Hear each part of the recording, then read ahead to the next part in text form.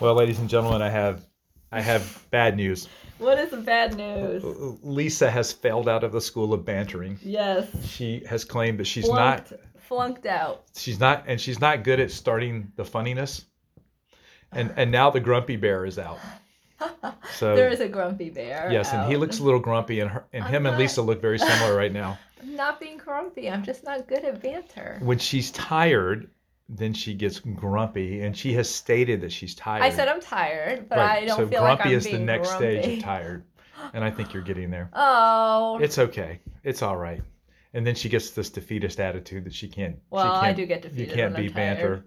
Exactly, and there's no helping you to recover, right? I don't know. I don't think it's working right now. Maybe grumpy. So the next banter bear. Only God knows what the next 5 episodes will be like, since we record them all at the same time. Yes. But we'll do the best we can. I'm Deacon Exactly. Dave. I'm layperson Lisa. Welcome to the Deacon Dave and layperson Lisa show, everybody. Featuring banterless bear. That's you, the banterless bear. Oh, I thought it was this guy. To be. The banterless bear. Bravo to the banterless bear. So, Lisa, we're on to the Saturday in the first week of Advent, which is also the memorial of St. Francis Xavier, priest. Yeah. And so you will lead us in the first reading. From Isaiah. Thus says the Lord God, the Holy One of Israel. O people of Zion who dwell in Jerusalem, no more will you weep. He will be gracious to you when you cry out.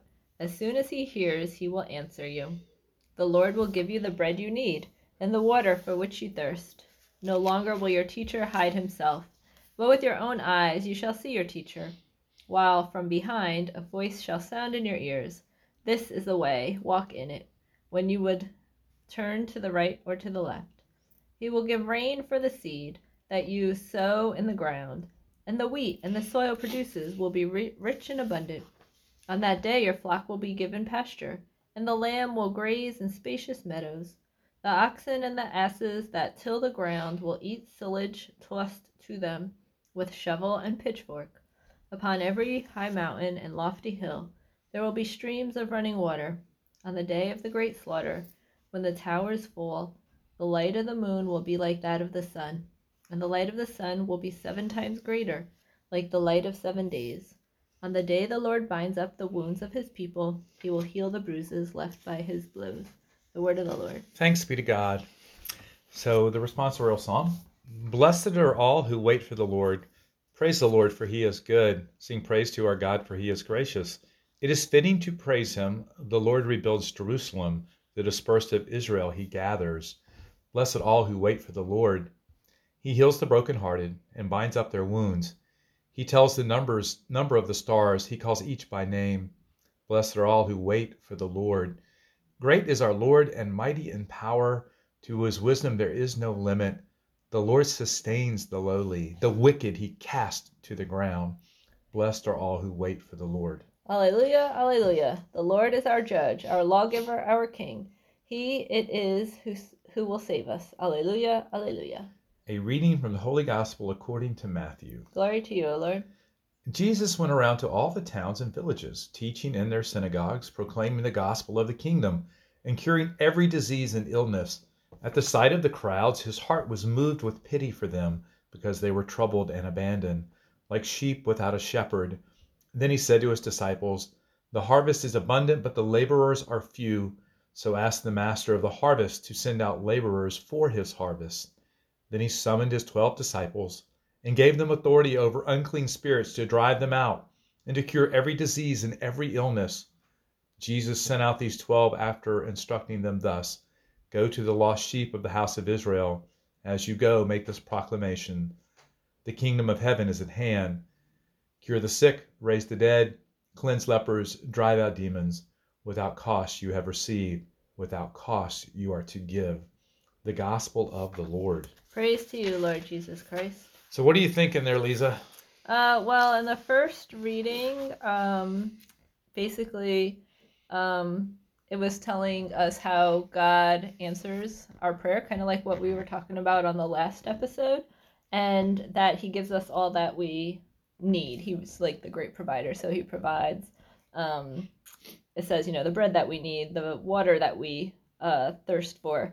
So we just need to fully rely on him in all that we do and all that we need. Like a good shepherd, right? Like a good shepherd. Do you recognize the voice of God Sometimes. sometimes? Yeah. When do you not recognize? I guess you wouldn't know when you didn't recognize the voice of God, right? Because you're not Well, I knowing don't that think a lot of is times he him. talks to me, so Really? yeah. I just there's sometimes when I can hear like, or I'll see like a image in my head or something, and that's like I think how God talks to me a lot, or like I'll get a word or something, but a lot of times like when I pray for it I don't necessarily get anything. So I think this is a common problem that maybe many of us would have, Lisa, Mhm. is that we don't recognize the voice of God or how God is speaking to us through people, places, circumstances, feelings, visions, whatever the case may be, Mhm. and or God is not responding to us in a timely fashion or when we would like him to. Yeah. Yet I think when we pray to the Lord, right, we should be aware and open as we continue forward with the ways that he might be answering our prayers Mhm. and what it is that he is trying to tell us, instead of us maybe going, well, okay, God, I just asked a question, didn't hear anything from you right now, so I'm Yeah. going to assume you're not talking to me. And it's not always that simple, is it? No, well, and I think sometimes he just wants me to like rest with him and stuff, but You're not good at resting. no, I sure am not. But that's something you have to practice, right? Yeah. Because you have to spend time, and sometimes the best way to get to know someone is to just spend time in their presence, Right. in the quiet, Right. and not necessarily have a bunch of other distractions that are going on. Right. It would sort of be like Grumpy Bear over there. What did you call him? Banterless bear. Banterless Bear, just kind of snuggling up and just, up underneath your chin. Oh, as he did that to me the other day. Yeah. It was so sweet. But maybe God was speaking to you in that moment as Yeah, well. I do think God speaks to me through my cats. Yeah, so talking about the Good Shepherd in this book, In Conversation with God, it talks about the fact that we all need shepherds, right? So we have Yeah. the Lord, but we also have other people who can help to guide us. But it says the good, including our priest and everything. Oh, that's a nice picture of Yeah. Azzy there. You took a selfie. Oh my goodness. Yeah. Well. Lisa took a selfie of herself. That is Oh, unconscionable. and my cat, because he was cuddling up to me. And That's he doesn't normally do unbelievable. that. She does not take pictures of herself. No. But anyway, let me continue on before I was Sorry. rudely interrupted. Okay. The Good Shepherd must fulfill 4 conditions, it says. First of all, he must have love. Charity was the very first virtue our Lord demanded of Peter before entrusting him to the care of his flock. The second thing that a good shepherd needs is to be watchful, so that he may be attentive to the needs of his flock. Mhm. The third is doctrine, the aim of which is to provide men with the food that will enable them to reach salvation. And finally, the good shepherd requires holiness and integrity of life, which is the foundation of all of these qualities. So the shepherd, it has to teach, has to love, has to be attentive, right? And then live out a life of holiness and integrity. Well, Jesus is the good shepherd, so. But yeah. we also, I think, right, in one form or another, are are called also, to be shepherds. Oh yeah, whether it's as spiritual directors, as you like to say, or just with people that we're mentoring, right? Oh, okay.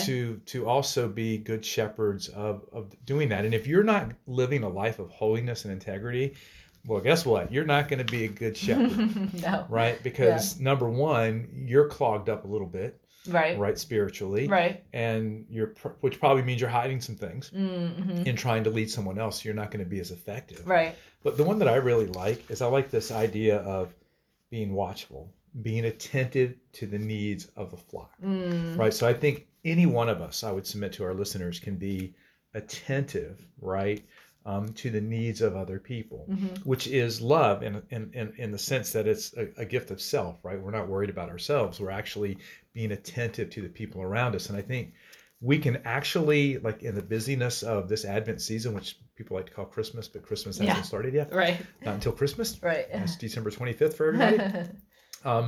We can be so busy with everything we're doing that we forget to be attentive to what, each person is needing and what's going on in their lives. So I think probably the best gift you could give anyone is your time.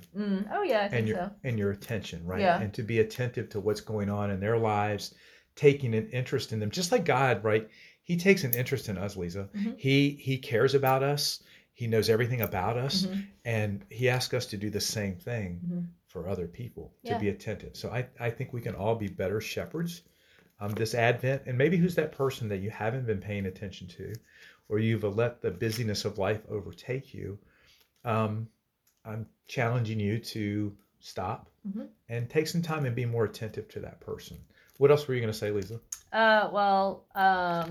At the sight of the crowds, his heart was moved with pity for him, and I just think that shows the compassion that Jesus has for people, and that we're also called to have compassion for others and to give them, give other people like the benefit of the doubt. Like if uh, something's going on with them. Well, we just talked about this the other day on an earlier episode, but just give people the benefit of the doubt and think like Jesus does and try to see them as Jesus does rather than the human, the way we see. I think the compassion thing that you talked about, I think a lot of times, like I think the sort of pity that Jesus had was more like you said of a compassionate pity. I think sometimes we can look at people and just have pity, but it doesn't move us to action. It doesn't move us to compassion. It doesn't move us to being attentive to them. Mm-hmm. And so, I mean, especially this time of year where you see people in and around you that don't have anything, right? Be moved with compassion. Yeah. Go and be attentive to them. Go give them your attention and your time. Mm-hmm. Okay. And it doesn't have to be anything crazy. But if we all did that, everybody would get so much attention, we wouldn't know what to do. You know what I mean? Yeah. I'm Deacon Dave. My person, Lisa. See you next time. Bye.